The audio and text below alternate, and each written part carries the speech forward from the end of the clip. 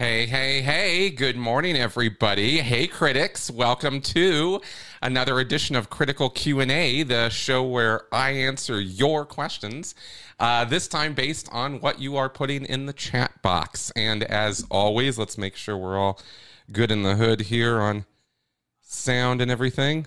Yeah, it looks like we're good. All right. Yes. Excellent. So, happy Sunday morning to you guys. I'm coming at you from the wonderfully warm weather in Denver, Colorado today. It is a beautiful sunny day. Very happy about that. We had a couple days of rain, and that was no fun. I see all the usual critics and suspects in the chat, and I am so happy you guys are joining us. All right, let's switch over to our chat screen there. Yes, good. And yeah, what a nice time for a Sunday stream. Exactly. Excellent. Okay, a couple points to start off with as you guys start throwing your questions into the chat. Obviously, super chats go to the top. If I can get to those right away, I will. But rest assured, we will not end the show with any super chats left unanswered. And I wanted to put a plug in for the show we did on Friday, the Critical Conversation show. I was very happy with that show, and I really want a lot of people to see it. There's some ideas I've been putting together, boxing around lately that I shared on Friday regarding sort of my developing ideas or even theory, you could say, about human behavior, and specifically about why we fall into these extremist headspaces, why people join cults, why they stay in cults. Why would somebody do that? We have talked about logical fallacies like sunk cost fallacy and, in for a penny, in for a pound, and all of that. And true enough, all of these things are real, but I don't think they are strong enough motivators to keep people in an abusive group for decades. I can speak from personal experience. And so I'm putting together this kind of idea, this sort of three-dimensional idea about critical thinking or facts or reasons and fact-based reasoning or using our frontal lobes. But I've also got emotional needs in the mix as a much more important component of why we do what we do. And I've added on top of that this third dimension of morality or morals and what's right and wrong, good and bad from our point of view, from our estimation. Everybody's different. Everybody's got their own moral foundations. And I think these three things come together in very significant and important ways to drive us to do what we do and believe what we believe and think what we think. All of this stuff comes out of these three things as far as I can tell. And I'm having a lot of fun thinking about and talking about that. And I started introducing that on Friday. So I hope you guys will check that show out. And then yesterday, I dropped a podcast with Casey from the Cult Vault. And she and I spoke for a couple hours about online gurus and the subject of Liana Shanti. One of many of these gurus. We've had Stefan Molyneux years ago. We've had Teal Swan. We've now got Liana Shanti and a host of other people who are taking advantage of others in a really predatory and disgusting way through mixes of New Age, mysticism and spirituality and identity psychology and lots of things. Really everything kind of thrown into the mix. If you took all of New Age mysticism and spirituality and the occult, and the secret, if you put it out there into the universe, it'll come back to you tenfold, and prosperity gospel and all of this stuff, which all kind of goes back to this wonderful woman in history named Madame Blavatsky. And she was sort of the nexus or crossroads in the late 1800s and early 1900s of all of this stuff. And from her work comes everything we've seen in the 19th and 20th centuries on this stuff. It's just, it's mind-boggling what people will believe. And we might talk about why they believe what they believe, but, kind of talking about the ridiculousness of it and also the predatory nature of it, which is kind of my wheelhouse. That's kind of where I live on this, is like, hey, guys, this is not okay. People can believe whatever they want, and you can point and laugh at people's beliefs, and fair enough, right? Anybody's ideas are up for inspection, but they have the right to believe whatever they want. But when you're preying on people, when you're taking their money and busting up their families and destroying their lives because of your nonsensical dogma or belief system, we have to call that into question. We got to do something about that. That's not okay. And that's what these Leanna Shanties and Teal Swans of the world are about. And they can get into pretty dark places, and they can take people to pretty dark places. So anyway, we had a good time talking about that and breaking it all down in some detail. So I hope you guys will check out that podcast that I dropped yesterday.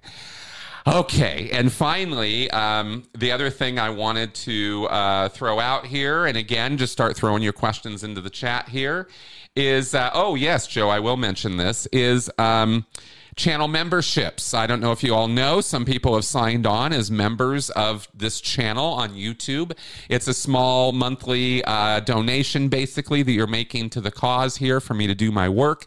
And it's a fun way for you to contribute to the channel and the show. And you get some emojis and some fun things that show up in the chats and stuff like that. Little things, but it's just kind of fun. So that's a way of supporting the show. And then, thank you, Leslie, for saying this. Friday's show was outstanding. I agree. Okay, let's go to some questions coming in. Now, Joe asks, hey, Chris, great to catch you live. Thanks for the interview. Can you tell us more about your consulting rates? Talking about my experiences my experiences inspired my show. Yeah, okay. So I do consulting. I am a professional consultant. I have taken my degree in the psychology of coercive control and the 10 years of research and knowledge and experience and all of that, and thought I can help people. And sure enough, I have. I've actually been able to help people with education, advice, some guidance and direction. I do not do therapy. I am not a licensed therapist. That is not what I do. And despite some of my detractors out there who claim that's what I'm saying, I have taken great pains to say that's not what I'm doing. So screw them. But I will consult, and I can help with, all the way up to intervention level stuff, but really more personal one-on-one is what I'm most interested and focused on doing, where if you are somebody who has come out of a traumatic or coercive situation, whether it be a relationship or whether it be a culty situation or anything like that, I can help. And if you have family or friends or somebody you know that you care about who's caught up in a coercive situation, you don't know what to do, you don't know how to talk to them, you don't know what to say that's not going to turn them off, or you've already said too much and now they're pissed at you or something like that, maybe we can sort it out. Maybe we can figure things out. I work on the long term. I don't work on one-hit wonders and, here's your gotcha question and their whole lives are going to change because you threw this fact at them. We all know that ain't how it works. It's a marathon, not a sprint. You're going to have to work on the person in order to be able to get them out of these coercive situations. And that's the consulting that I do on that. I charge $100 an hour for my time, which, by the way, is incredibly cheap in this space, in what we do and what I'm doing. So if you're interested in that or have need of that, don't hesitate to reach out to me. You can email me through askchrisshelton@gmail.com would be the fastest way to reach me, and we can talk. Okay. And I've got intake forms and stuff I do. I mean, it's a little bit of a process. It's not just a quick phone call. I actually do want to help. And the way that I help is to get information from you, find out what the situation is, what the relationship is, what's going on with the person. And then we can kind of sort of suss out how we're going to deal with that. So that's my consultation service. So thank you very much, Joe, for giving me an opportunity to plug that. I don't think I talk about it enough. Okay. Yes. Excellent. Yeah. Casey with a Y. It's Kecey, I believe is how you spell her name. Okay. So let's start picking up some of the questions coming in here. Excuse me. Okay. So Nerman asks a question. I'm not sure how serious this question is, but I'll pick it up. What makes Sea Org in Clearwater legal?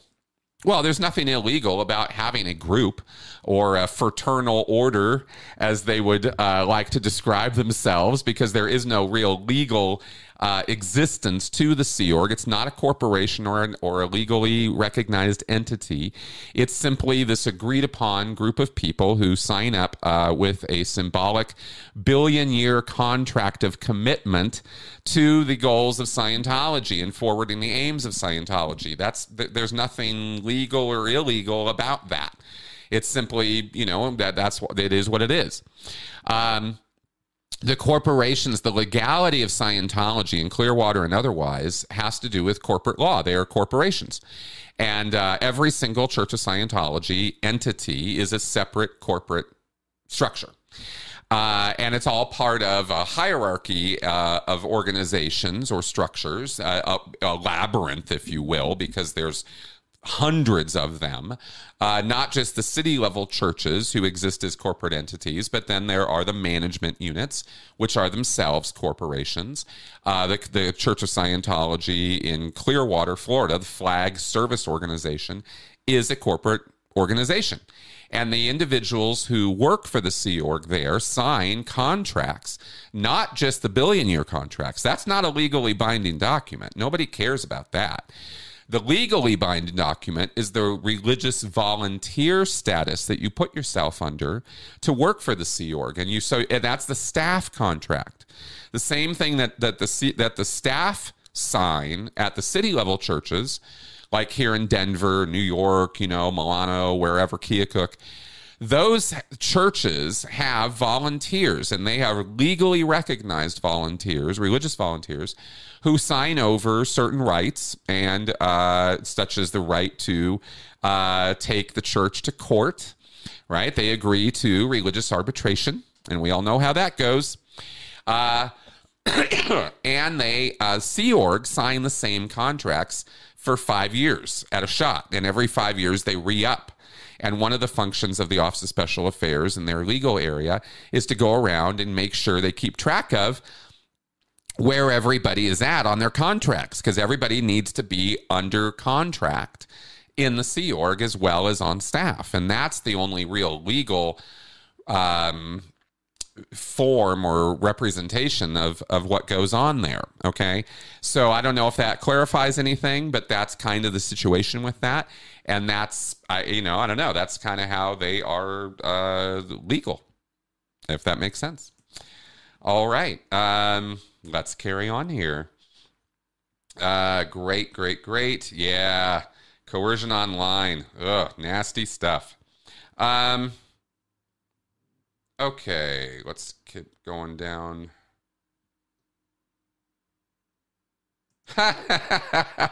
Vernon asks, what happens if a Sea Org is caught taking psychiatric medication? They are made to stop. That's what happens. It mostly would be an accident. I mean, psychotropics are often used for other purposes beyond their psychotropic or psychiatric applications. Sometimes they are used for certain illness or for certain other conditions. And so they can be prescribed to somebody, and then they find out, and I saw this happen a couple times, they find out, oh my God, this is a psych med, right? Oh my God, you're on psych meds. And they freak out, and everybody freaks out and loses their collective minds, and they get the person off. And they are a lot. When I left, I don't know how it is now, but when I was in the 1980s and 90s, it was cold turkey, baby. It was get the hell off of that thing right now. We don't care. It would be better to get you off immediately than to let you go on destroying your mind with these psychotropics, with these psych meds. Then they kind of learned the hard way That's not necessarily true. You can have devastating consequences to somebody if you just cold turkey them off of, Ritalin or, the host of other psychotropics, whose names, Ambien. I mean, I don't know. There's all these things. There's so many of them. And it's not necessarily in their best interest to just take them off cold turkey, and so they would, start a schedule of weaning them off. But they will absolutely, positively, without any question whatsoever, get you off those drugs right away. They have absolutely no interest in Scientologists taking psychiatric medications for any reason. Period. End of story. So that's kind of what would happen there. As far as, and maybe there's an implication here, Vernon, and being caught that they were doing it on purpose, and that would be pretty impossible. Sea Org members are, let's remember that the Sea Org are the fanatics of Scientology. They are in a fanatical headspace. And I use that word advisedly. I mean, both having been there and observing the behavior all the way up to now, you're observing people who are well beyond the ability to think critically about what they're involved in. And they are all in. Billion-year contract. They take that stuff seriously. I call it a symbolic contract of commitment, but they don't really think about it that way. Maybe I shouldn't use that word, but I just want people to understand it's not a legally binding contract, and nobody imagines that it is. But they do imagine that it's real, that a billion years is a billion years, and they're down for it. And that kind of headspace is, that's kind of a little bit apart from everybody else in terms of the reasoning power of somebody doing something like that. So that's why I call it a fanatical, headspace. So they're not going to try to take psychotropics on the sly or get away with, taking or stepping off of the agreed upon ideas within the Sea Org and within Scientology that psychiatry and psychology are absolutely evil practices. They believe that thoroughly. There is nothing good to be had in psychology or psychiatry, especially psychiatry. Sometimes they'll give a little bit, they'll give a few inches to psychology and certain psychological principles. They'll use some of the language. They'll talk about trauma. They'll try to incorporate some of that into the Dianetics or Scientology lingo or belief set. They'll go that far, but they will never give an inch on psychiatry being something useful, constructive, or helpful to anybody, ever, under any circumstances. So, so that's what I can say about that. Okay. Excion, let's see here. Okay, Excion, do you think that the number of ex-Scientologists already has or will soon outnumber the active Scientologists? Oh, I think we passed that a long time ago. I read something many, many years ago that I believe it was based on the active list of people who have spoken out against Scientology. And that list is numbers in the thousands and thousands of people. Somebody has been keeping that list up for years. And one of the things that came out of that, or one of the side pieces of information connected with that, is that there have been 5 ex-Sea Org members for every Sea Org member. That's quite a ratio, So when you look at that and you think right now that there are about 4,000 to 5,000 Sea Org members in the world at large right now, and it might actually be less than that. It was 5,000 around the time I left. That was the number we were kind of working with. About 5,000 Sea Org, about 5,000 staff members, and the rest were public Scientologists. And those numbers, I feel pretty confident that 10 years ago, those were accurate. We've only seen decline since then. The Sea Org is absolutely smaller than it used to be. Absolutely. Staff are absolutely smaller numbers than they used to be. And we generally gauge that the number of public active Scientologists has been declining similarly. So these are not unreasonable assumptions. They are assumptions. We don't have transparency with the numbers. The church does not post their numbers, but census information out of Australia, Canada, the UK, United States has told us declining membership. So when you look at kind of that whole pot and you kind of go, okay, what's the situation here? You're looking absolutely at the fact that the number of ex-Scientologists far exceeds the number of active Scientologists. I have more YouTube subscribers than there are active Scientologists. That's on my one channel. So yeah, so we're talking about a small group of people at this point. 20, 25, maybe if we're really being generous, 35,000 Scientologists in the world at large these days, maybe. That to me, that seems generous. Okay, so there we go with that. Okay, ex-Scion, what does Scientology charge for an hour of counseling?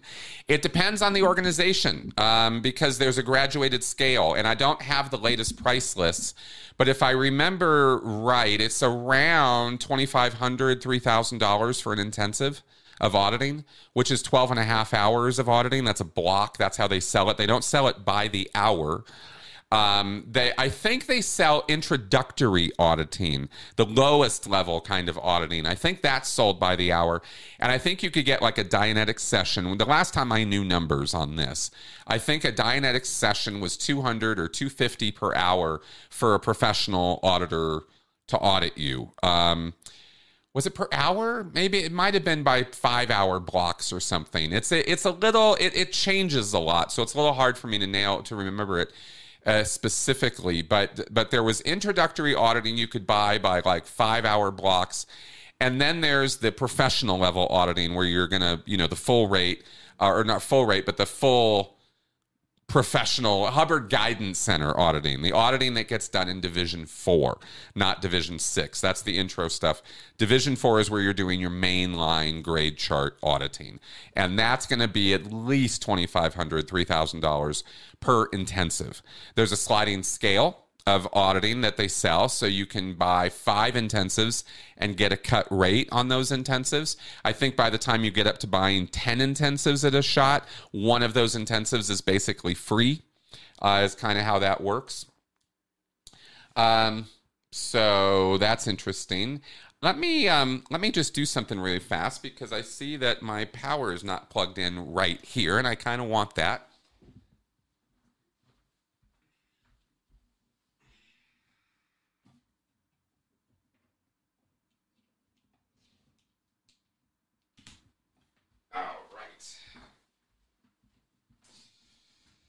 Silly me.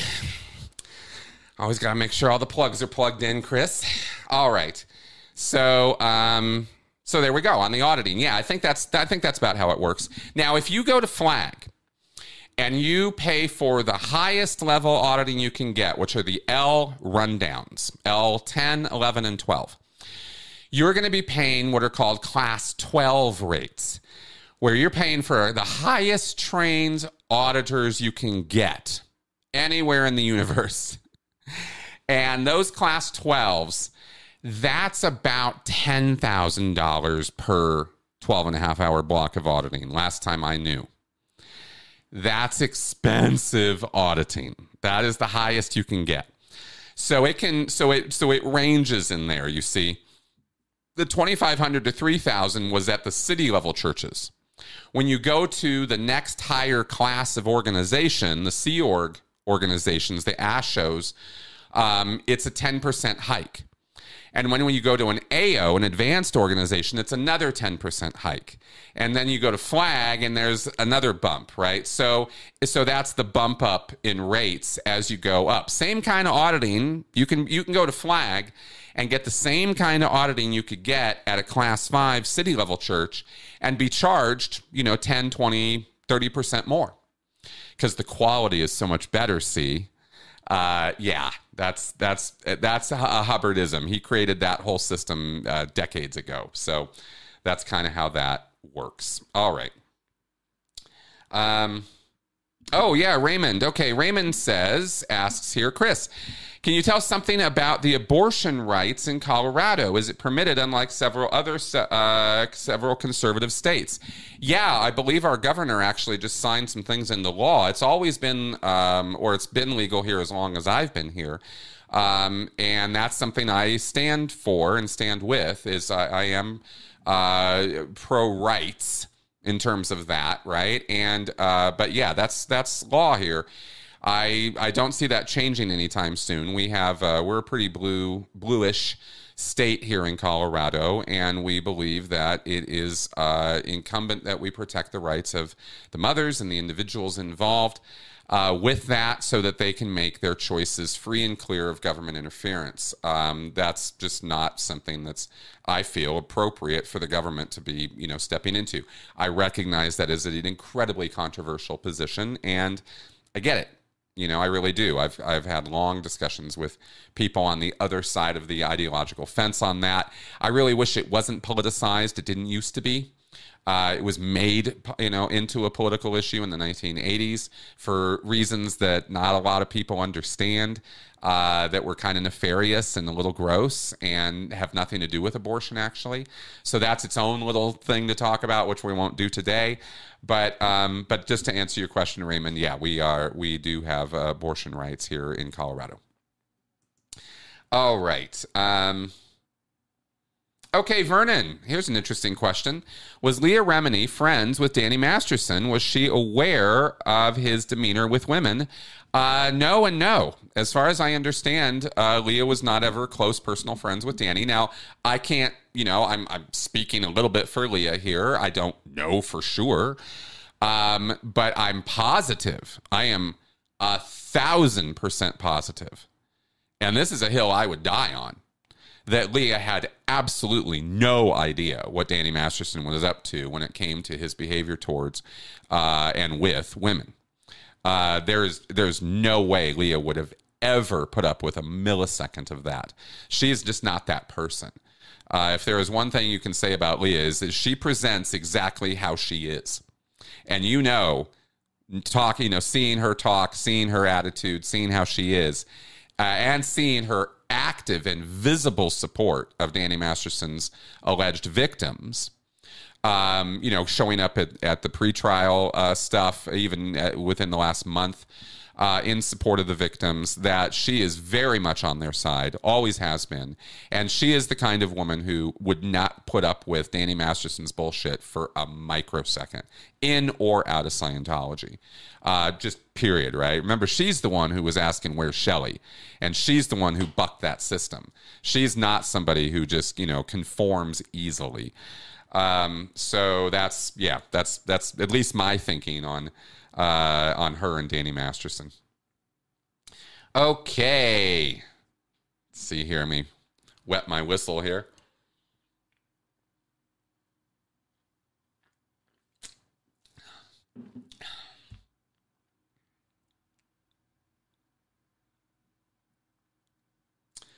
Let's see here. Moving right along.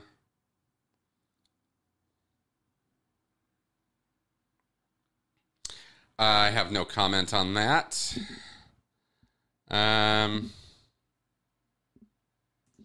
Colonel Brock, Chris, what year did the billion-year contract start?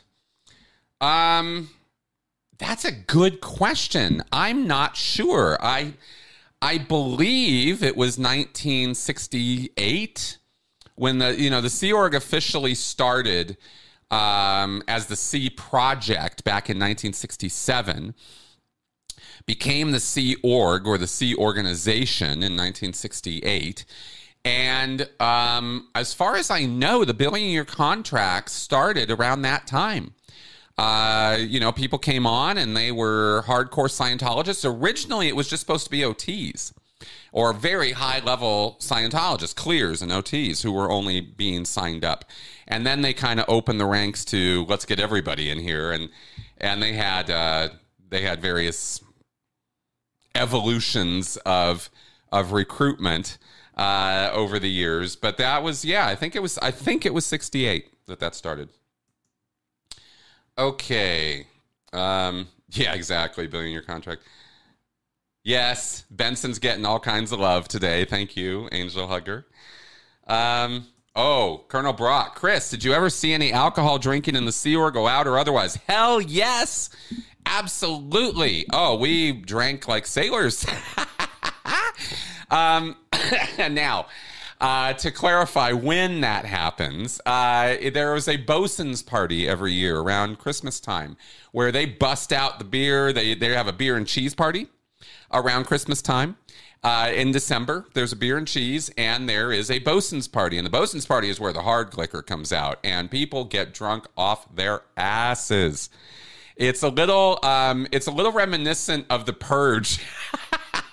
You know, everybody kind of agrees to forget about what happened last night as long as it's not like, a gross violation of the rules. They don't allow sexual activity or any kind of promiscuity or hanky-panky, but they definitely engage in drunken revelry in the Sea Org and have from the very beginning.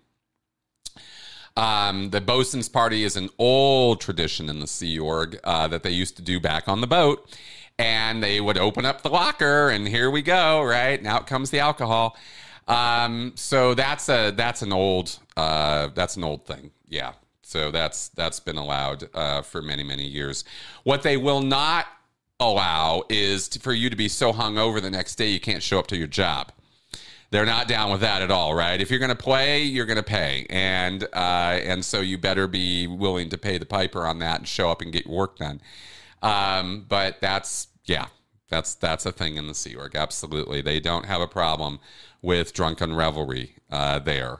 As long as it's contained and as long as it's not habitual, right? They don't encourage alcoholism, obviously. That would be kind of counter to their whole, beingness, you could say, as Sea Org members. Okay. So there we go with that. X-Cyan. All right, here's an interesting question. Where do you see Scientology in 10 years? Where do you see yourself in that time? I see Scientology still around. I don't think it's going away in 10 years. And I see myself, continuing to grow and expand my work the way that I've been doing. I'm 53 now. So 10 years from now, I'll be 63. I don't see myself particularly retired by that point. I don't know if you guys know, but there's no, retirement fund for me right now. Everything I'm doing, I'm barely just kind of keeping afloat. So I'm going to keep going as long as I can. And if I'm still alive in 10 years, I'll still be doing this in all likelihood, because this is an honor and a privilege to be able to do this work and be able to have a channel and speak publicly and be encouraged by you folks and educate the public at large and do the work I do. So I'm going to keep going as long as I can. I don't know where we're going to be in terms of YouTubing and social media and all that in 10 years. Probably a bit of a different landscape than it is now. But I don't see YouTube folding up. There's too big. There's too much here, and there's too much potential to keep going. YouTube isn't like Facebook or Twitter. The content here is kind of, in some ways it's amazing. Nobody cares about a tweet from last month, but my video work from 5, 6, 7, 8 years ago is still completely valid, completely evergreen content, and still very useful to people. So I intend on keeping it going, and I intend on my library of work continuing to expand and grow. That's my goal right now. I don't see myself being hired off to some academic institution or doing some other kind of work. Maybe. Opportunities always present themselves, but we'll see. It's what I have said 10 years ago that I'd be doing this today. No, not at all. So times definitely change. Things change, we can see and grow. As far as Scientology goes, it's only going to get smaller. There's not going to be a renaissance or resurgence in Scientology. Not without something massive changing there. It's too well known. It's too toxic. It's too destructive. And the destruction that I talked about from the very first video that I put up, the destruction that is built into it, the self-destruction, that hasn't changed. Not one word of that would I change, because I nailed it. I was absolutely right. Self-destruction is in its DNA. It can't help itself. The membership of Scientology, the leadership of Scientology, has certain problems they have to solve in order for Scientology to continue to exist. And they must follow a thought reform pattern.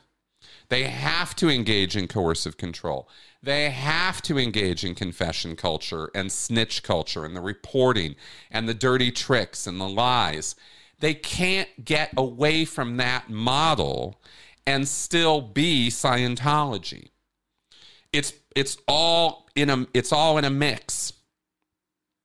And that is really crucial to understanding Scientology and its future, is it can't change.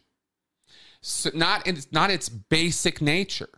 And if it does change its basic nature, if they did do some cleaning house reformation, dumped OSA, dumped fair gaming, dumped disconnection, stopped delivering Xenu and the OT levels, if they just dropped all that and went down to a self-help model where they delivered the Division 6 life improvement courses and some light grade auditing, it wouldn't be Scientology anymore. It'd be something else.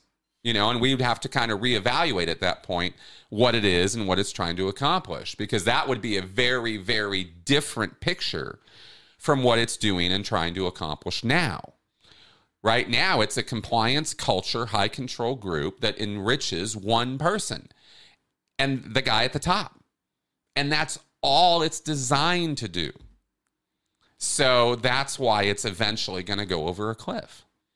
Because it's not a sustainable operation. It doesn't have viability that can keep itself going. Right now, it's just operating on inertia. That's the only thing keeping Scientology going, is inertia. So it's just going to keep declining. That's my systemic analysis of the situation. So we'll see. We'll see how right I am. And like I said, things can change. They can always change. And if they do, we'll reevaluate. So there you go. All right. Cool question.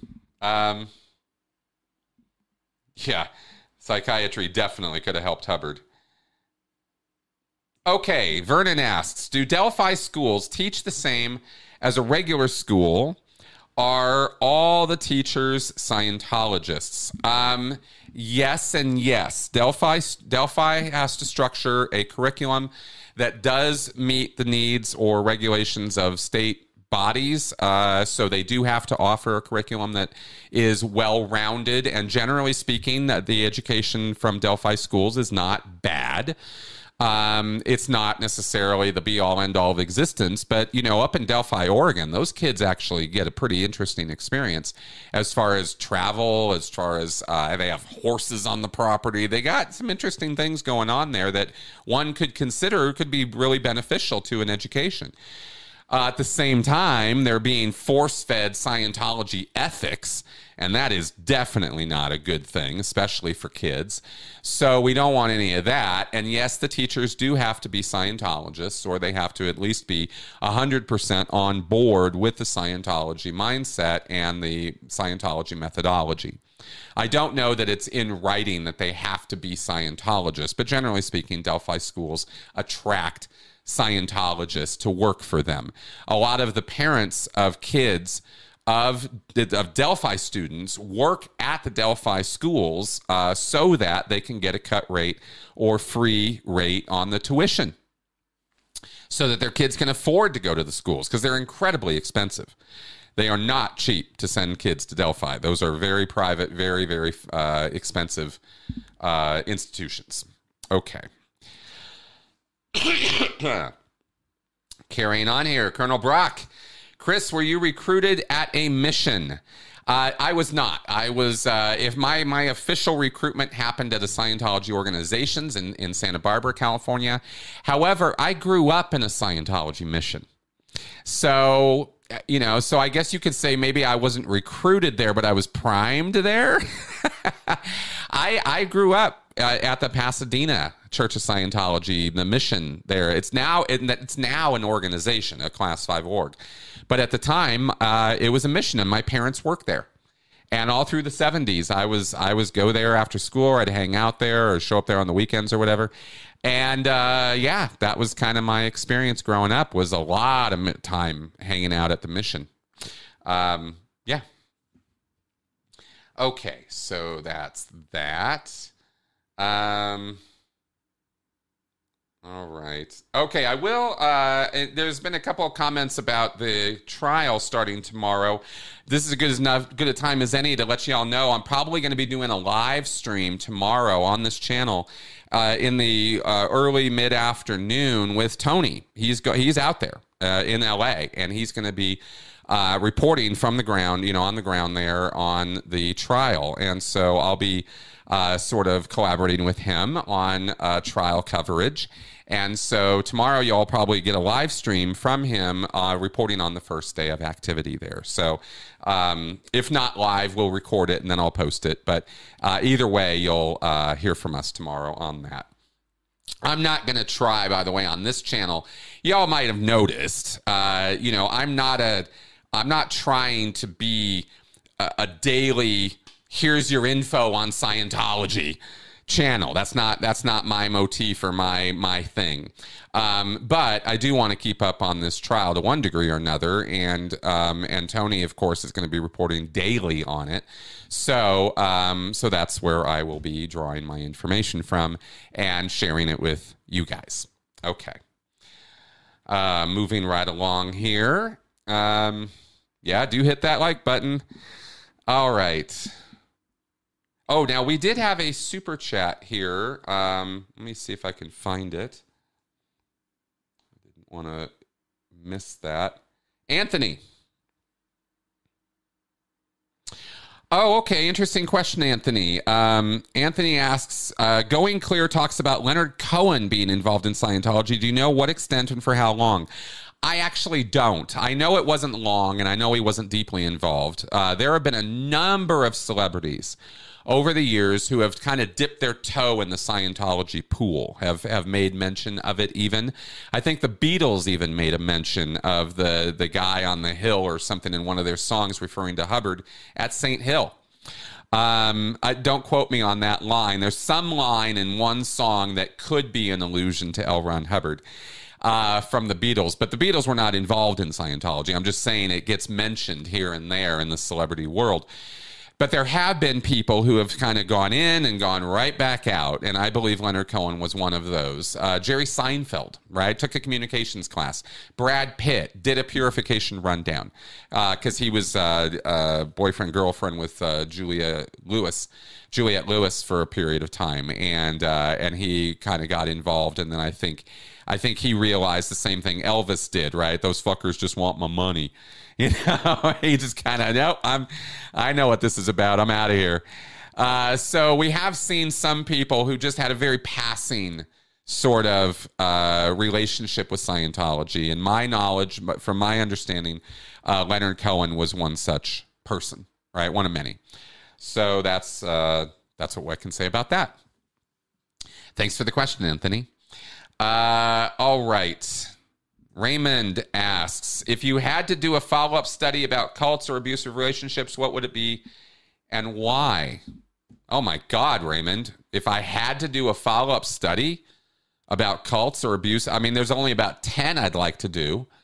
There's so much research to be done on the subject of cults and abusive relationships. We are only really, hitting the surface because so much of academia for so many decades has been about how cults are not a thing, how apostates or former members are to be ignored, and how there is no such thing as mind control, thought reform, or brainwashing. All of those things are completely wrong. But that's been academia's approach to destructive cults for the most part. It's been really bad. The literature and the field is really way behind on this. And we are only very recently out of the United Kingdom seeing some real steps forward on this through the subject of coercive control. And this is mostly focused on domestic violence. So we need to bring all of that domestic violence modeling over into the cult world. And this is happening through the program I did through coercive control of, when we monitor or analyze gang activity, trafficking activity, cultic activity.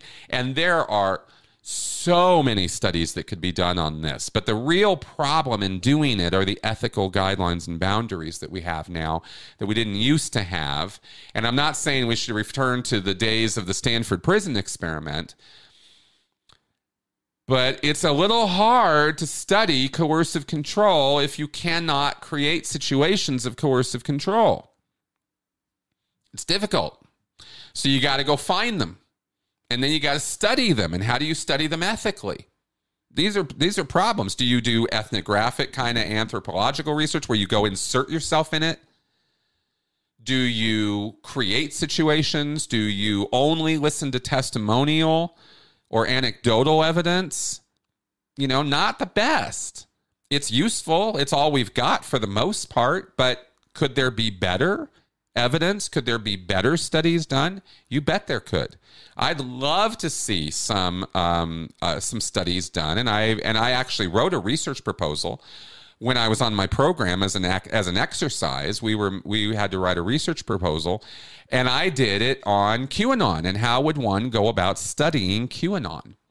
And I suggested surveying or contacting members of QAnon and somehow getting them to open up and talk. But that depends an awful lot on the savvy of the surveyor or the interviewer to get them to open up. And that's not an easy task. Far easier would be to insert yourself in the culture as a QAnon supporter and study from the inside.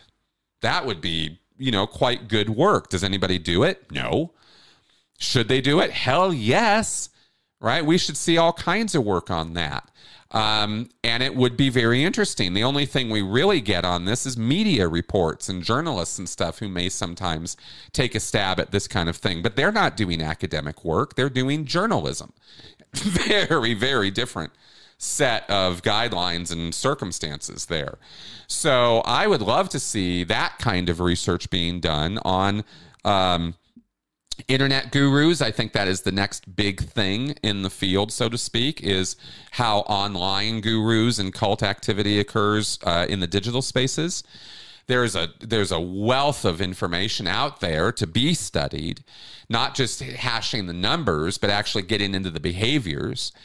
Then there are in real life groups, and there again is immersion, immersive type studies where you could get in there and rub elbows with the other membership and with the leader and find out, how does this work and how is this group working and how do the dynamics of this group work and what are people responding to very specifically with this group, and maybe compare, contrast that with, you can tell I'm still recovering from this stupid cold.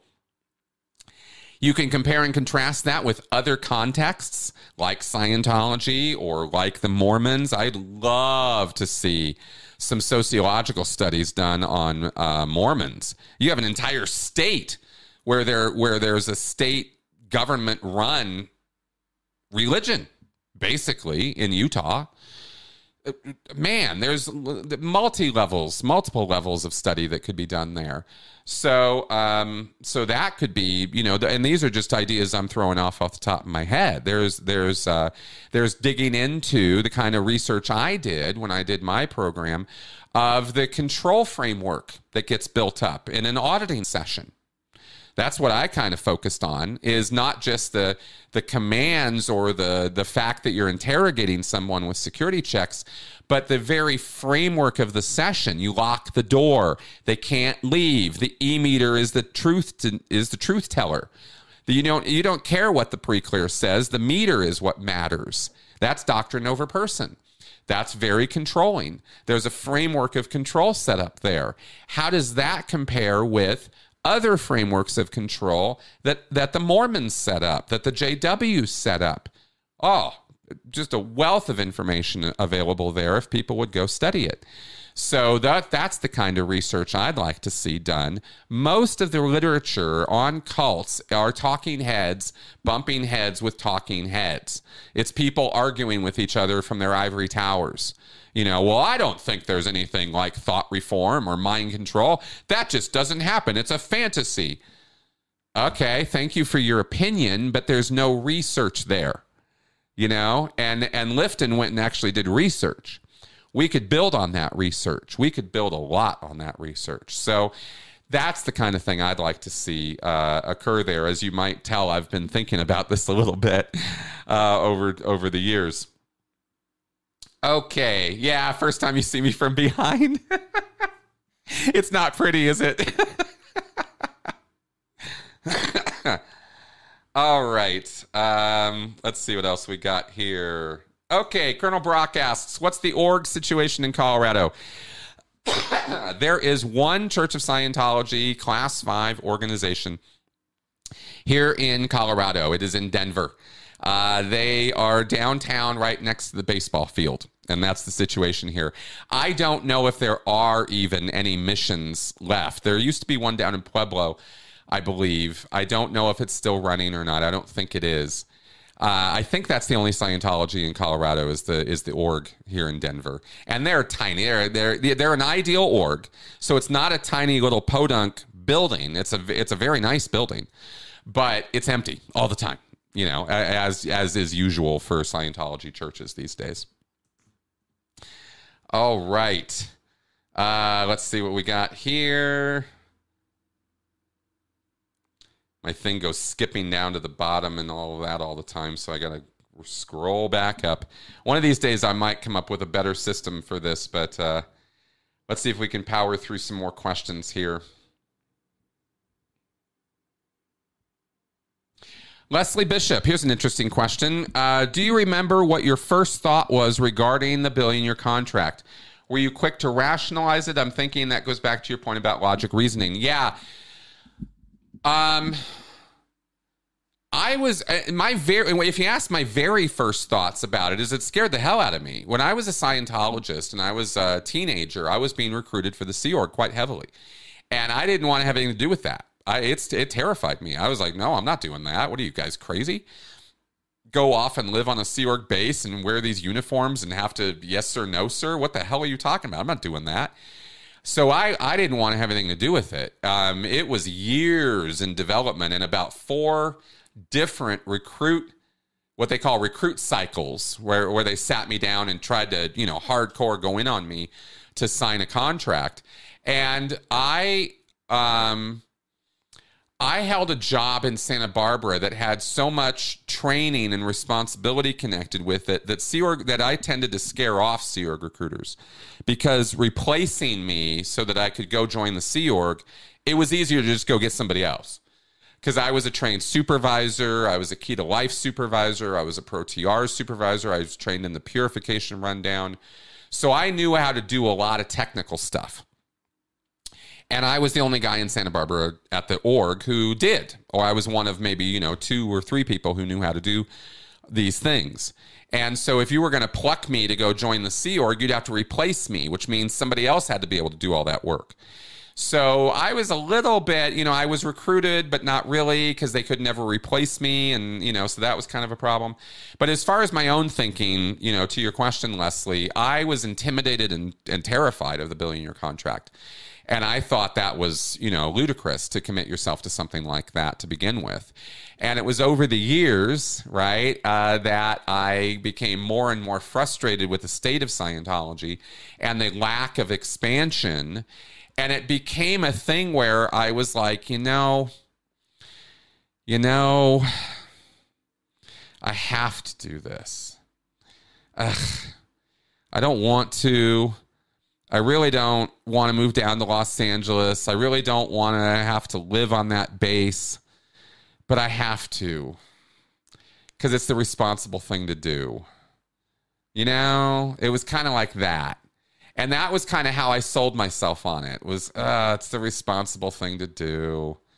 And I was thinking with Hubbard's ideas of responsibility, this very expansive, fully embracive, I'm holding the world in my arms kind of responsibility. This is a very delusional level of responsibility, that I'm being responsible by taking on the burden of the entire world on my shoulders. This was kind of the attitude. And it was, obviously egotistical as hell, but it was wrapped up in this thinking of, well, I really don't want to do this, but I have to do this because how can I live with myself if I don't? And I kind of fell for that line of reasoning and talked myself into it that way. And when I did join the Sea Org, it was on my sort of volunteerism. I kind of went in and said, I need to do this and I need you guys to replace me so I can go do this. And it still took 6 months for them to come around and finally get down and replace me. But then I arrived in 1995 down to Los Angeles. So that's kind of how it went as far as my reasoning of it goes. Very unusual, by the way. Most people are not talking themselves into going into the Sea Org, as I learned over the years. And once I went out and did Sea Org recruitment, most people were like, get away from me. And you'd have to sit them down and scare the shit out of them through this whole recruitment process. And then lean heavily on that responsibility thing and get them to, kind of strong arm them into joining is kind of how it went. Okay. Vernon asks, do a lot of people take their lives in the Sea Org? No. No. No. I can't think of... in the time I was on the base I was on, I'm not aware of any suicidal Sea Org members who stayed and did it. We got rid of them. If somebody started feeling, suicidal ideation as a Sea Org member, they were offloaded almost immediately. That was not something we wanted to keep around. Not for their sake, for ours, right? For the Sea Org's sake. It was an image and PR issue much more than we cared about the person. It was not about caring about the person ever. Yeah, that's okay. I did not say something about a dating app. You did not miss anything on that.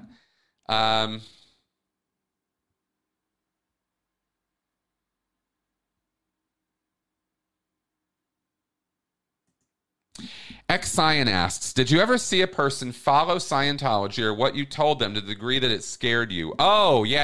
I think I understand your question. Not that it scared me. No, I've never been scared of any of my followers or the dedication anybody who's in this space has shown towards Scientology. I have been disturbed, though, by certain elements of either the entertainment value of this or the sort of attitude of let's go commit violence against Scientologists because they're so bad. Those are the two things that have disturbed me in the following of Scientology over the years. It's few and far between. I can count on one hand how many people have disturbed me in this way. This is not a very broad thing, but since you ask, sure. I am always, this is why you've seen me go out of my way periodically to say, look, violence is not okay. Don't do it, right? Do not go antagonize these people. Do not go give them a hard time. Do not think you're doing anybody a favor by going and beating up a Scientologist or, let's have Punch a Scientologist Day. No. Don't do that. That is never, ever going to help anything. It's only going to get you in trouble, and it's only going to make the church's position stronger in the public space against these, violent protesters. We don't want that. Never did. So that's why I have to go out of my way to say that periodically, is because some people start getting that idea. And I'm not down with that, right? And that disturbs me when people get that way. I don't want people getting that way because of anything I say. The fight is a lot. It doesn't have to be that way, right? And that's never going to help or work anyway. All you're going to do is create martyrs and stuff like that. The other end of it, of course, that entertainment value, that popcorn value, I can't wait to watch this now, right? And it's a little bit like, it's a little ghoulish sometimes, right? It's a little bit like, really? Like, this is really entertaining to you? This is this trauma porn, this like, oh, these people are suffering and you can't get enough of that? That bothers me a little bit, right? And there's no finger pointing here, right? I don't believe I have an audience of that. I think you guys are here for the education and for understanding. And that's what I'm all about, is let's understand this situation. Let's understand these people so that we can help them. We can help them out. We can help people from falling into it in the first place. That's a worthy cause. And it's a real kind of, little bit of a fine line sometimes between where are we crossing the line into trauma porn versus trying to educate ourselves on something that is truly pretty horrible. And, it's the worst of behaviors in human beings. When you get into culty stuff or coercive stuff, you're dealing with the very worst of mankind. And I have to remind myself about that all the time, because I can get a very narrow view of people because of the work that I do. And I've fallen into this trap many times where I start thinking everybody sucks. And the world sucks and everything's going over a cliff. And I have to remind myself, I pull myself back from that all the time because I'm immersed in this stuff. So I would encourage people to, be interested, be helpful, volunteer, give resources, give help, give support, but don't fall into it so hard that you think this is all there is to life, because it's not. And it shouldn't be looked at that way. Okay, so there's good question. All right, let's see here. Yeah.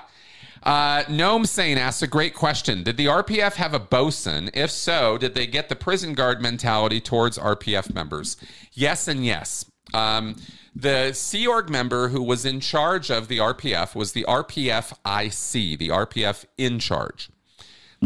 Pretty obvious title. That was not somebody who was on the RPF. That was the Sea Org member whose job it was to run the RPF, to oversee it, administer it, make sure it ran according to the flag orders on how it's supposed to run. And that was a full-time job.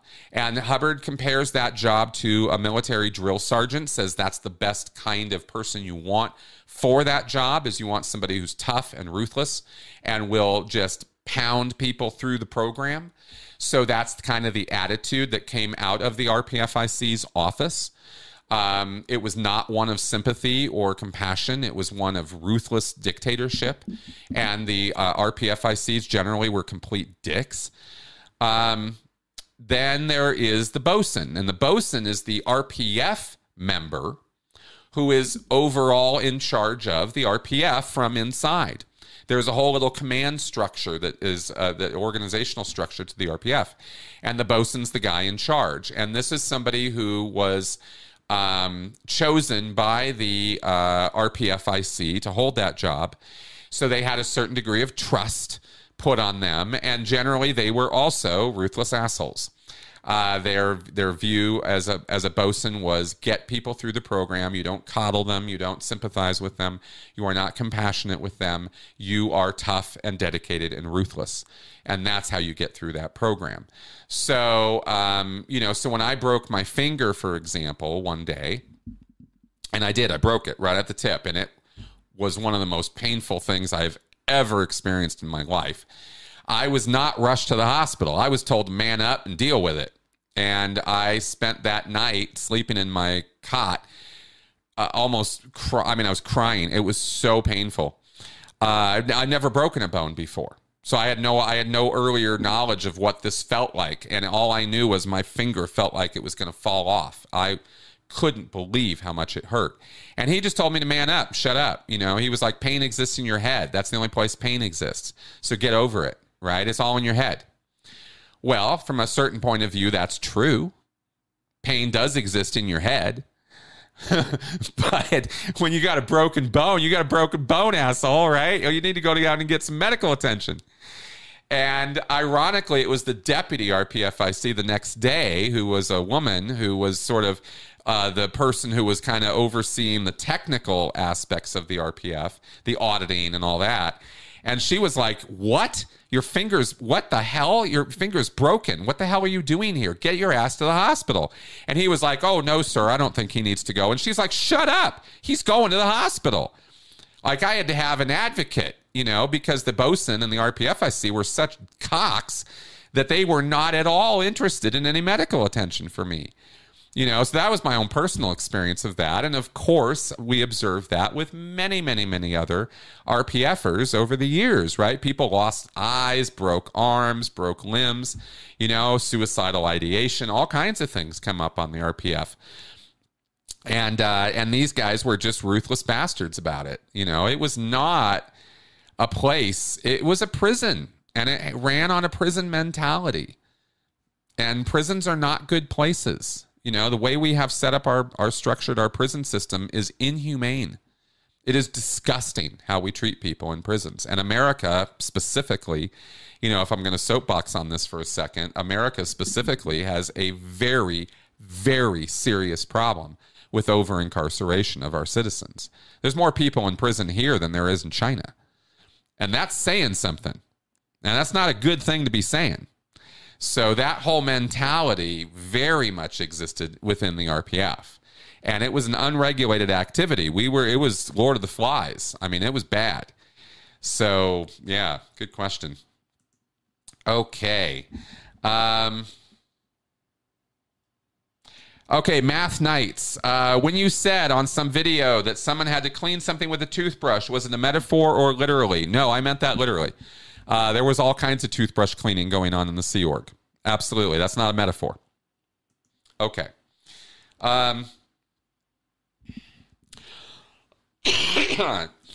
Joe asked, do Scientologists get punished in the same way if they do wrong things when drunk? Yes. Yes, they do. In fact, they'll get even more harsher sentencing or judgment because of the fact that they let themselves get drunk and get out of control and do bad things. So, yeah. Absolutely. Joy Anna, Chris, what does a wedding look like between two Sea Org members? It is seen as a formality or a celebration. It depends a little bit on the members, but mostly it's a little bit of both, right? It is a legal formality. It is also a bit of a celebration. It's usually done after post, late at night, right? There was a lot of 11 o'clock and midnight weddings in the Sea Org. There are weekend weddings, right? I went to Vegas with my wife when I was in the Sea Org, my first wife, right? And we had a weekend off to go to Vegas and have a time and come back. So it's generally considered a celebratory activity. It's not a utilitarian, you know, just a functional kind of thing. People fall in love and they, you know, want to consummate their marriage and all that. And, you know, it's all good time. So, you know, generally it's a little bit of a party, but it's not any kind of bash or any kind of big thing. It's generally treated as okay, that's nice. Let's move on, you know, kind of thing.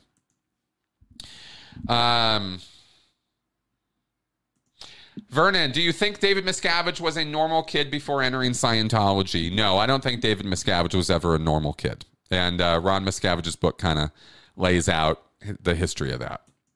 All right.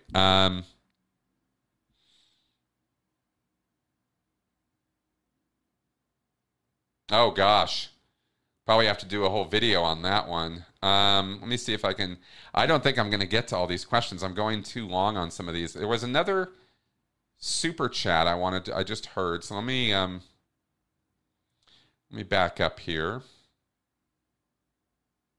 All right, let's see here. I think there was another one I missed, so I want to make sure I don't miss that. Oh, Anthony asked another one. Anthony, do you think Disney vaguely borders on a cult to some degree? Walt Disney himself seems to have been a bit of an egomaniac. No, I don't think Disney is a cult. I think that we see cult-like behavior out of almost any group. Honestly, right? This is a spectrum activity. Let's remember that. You have extremism out on the ends, and you can have cult-like stuff happening even in the middle or out, in the middle center or whatever. So, can you see cult-like activity in Disney? Sure. Groupthink. That's a thing. Absolutely. Groups get together. Groups of people get together. They start acting a little weird. That can be culty. Does that make Walt Disney a cult leader or Bob Iger a cult leader or something? No, of course not. Not at all. It's just group activity. And this is where sociology and knowledge of that really comes into play in looking at cultic activity versus just regular group activity. There's a point where it's group, regular group. Suddenly, wait a minute, something's not quite right here. Keep going down the spectrum. Oh, wait a minute. Now we're over into this high control authoritarian kind of stuff, right? So it's a graduated sort of scale. That's how I model it in my head. It's not, there's not often in real life and in real groups, there are not clear delineations. It's not a black and white binary kind of thing. It makes it hard. I know. I wish it was easier to think with that way. It would be a lot easier if we were more binary creatures, but we're really not. And reality doesn't really work that way. So, all right. Let's see what we got here. Keep going. Oh my God, we're an hour and 10 in. How does this keep going? Okay, I'm going to have to wrap up here in a second. You guys. Vernon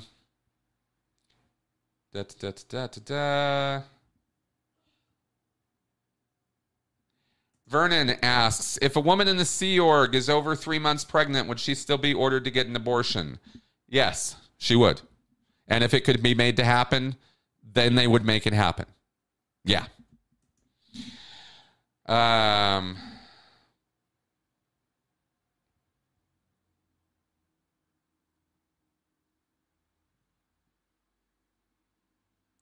Nerman asks, fair game activities are very destructive and unacceptable in Clearwater. Why is that 501c3 tax exempt? Because most fair game activities legally fall under the First Amendment, to be honest. That's why. As long as you're not trespassing or breaking the law in an overt way, then it's all fair game, right? Now, once you start violating the law and getting over into stalking and harassment, then it's not legal anymore, and it's not covered under 501c3 exemption or anything like that. But that's where you have to bring in the courts and the police and the systems, and these are slow, and these are not, they are stacked in the church's favor. Religious practice being what it is, they're given an awful lot of latitude. That doesn't mean stalking and harassment's okay. But bringing the case, bringing charges, getting involved in that whole framework is difficult to say the least, right? So again, it should be a pretty clear case of common sense, but common sense is not in high demand when it comes to fair gaming and cultic activities. And when you start applying the letter of the law to these activities, you find that there's an awful lot of latitude given to people in this country under the First Amendment, both for freedom of religion and freedom of speech. And this is where protesters come in. This is where, following people around comes in. This is where sitting outside somebody's house for hours on end, you can't do anything about that. Good luck trying. You just can't. And that sucks. It sucks. But it is what it is. So, yeah, you got to catch them really breaking the law and get evidence of it.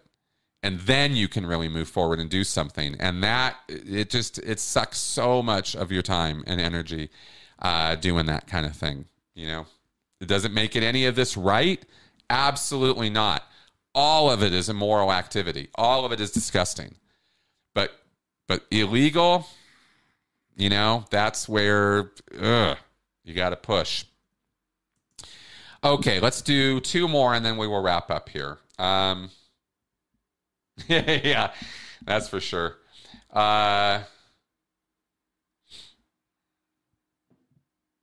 Oh, I don't know if that's an actual Orwell quote or not. Um, let's see. Okay, Leslie Martin asks, what are your thoughts on Claire Headley being an expert witness on Scientology?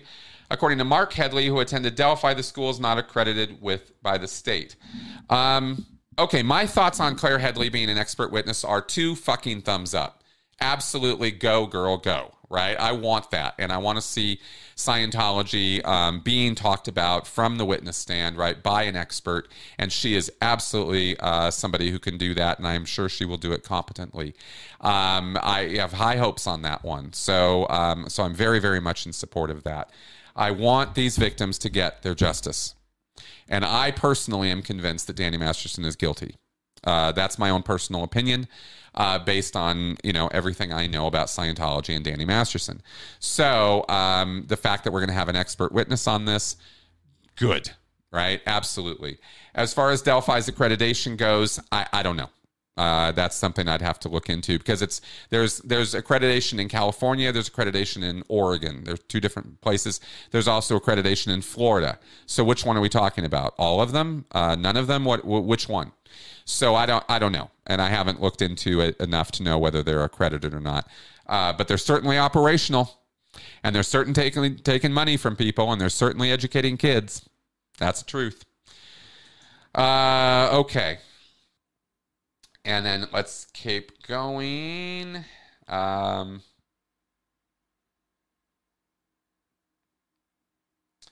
Castle.